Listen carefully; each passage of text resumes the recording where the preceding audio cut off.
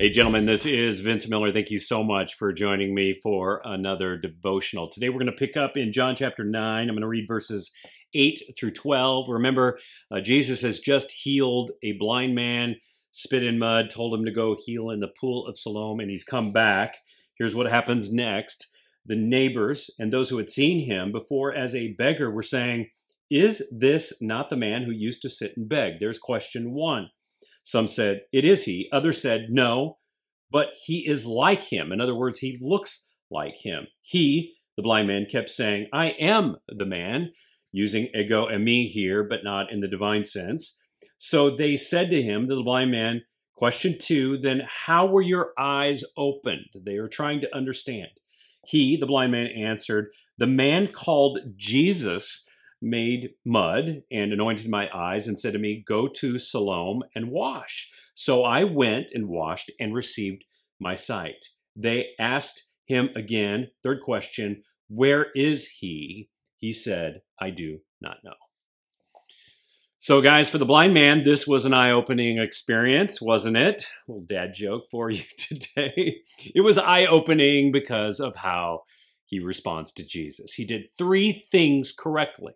He heard, he acted, he testified. He heard, he acted, and he testified.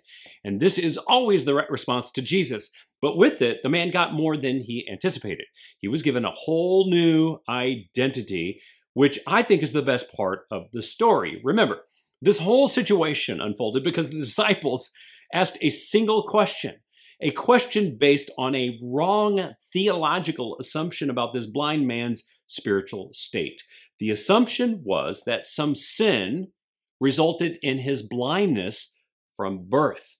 And we have to assume that this man believed this as well. This was a lie that was perpetuated and projected onto him from the time of his birth. So we assume he has already spent years trying to connect his present state to some past sin of his parents or even in his own life. You've done that just like me in my own life. We try to trace back our sin to try to figure out why we're suffering in the present moment, don't we? But on this day, he's going to get a new story. His story is going to be completely retold.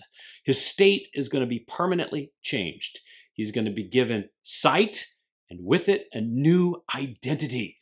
Jesus' healing is going to address his condition, of course, his blindness, but everything that people believed led to that condition, even him. Jesus is going to give him the thing that he really wants and needs, sight with a fresh, holy, clean, pure, and new identity. And that's pretty special. I mean, because this is everything a man wants when he comes to Jesus, isn't it? He wants a clean slate. He wants a new identity. He wants a future that takes precedence over all of his past. But then notice how people respond to him. They kind of can't make sense out of it. I mean, they only think about this man through the lens of who he was, not who he is. Therefore, they're kind of confused about it. They even assume it isn't him, even though he testifies it is. And many of them still have trouble believing it.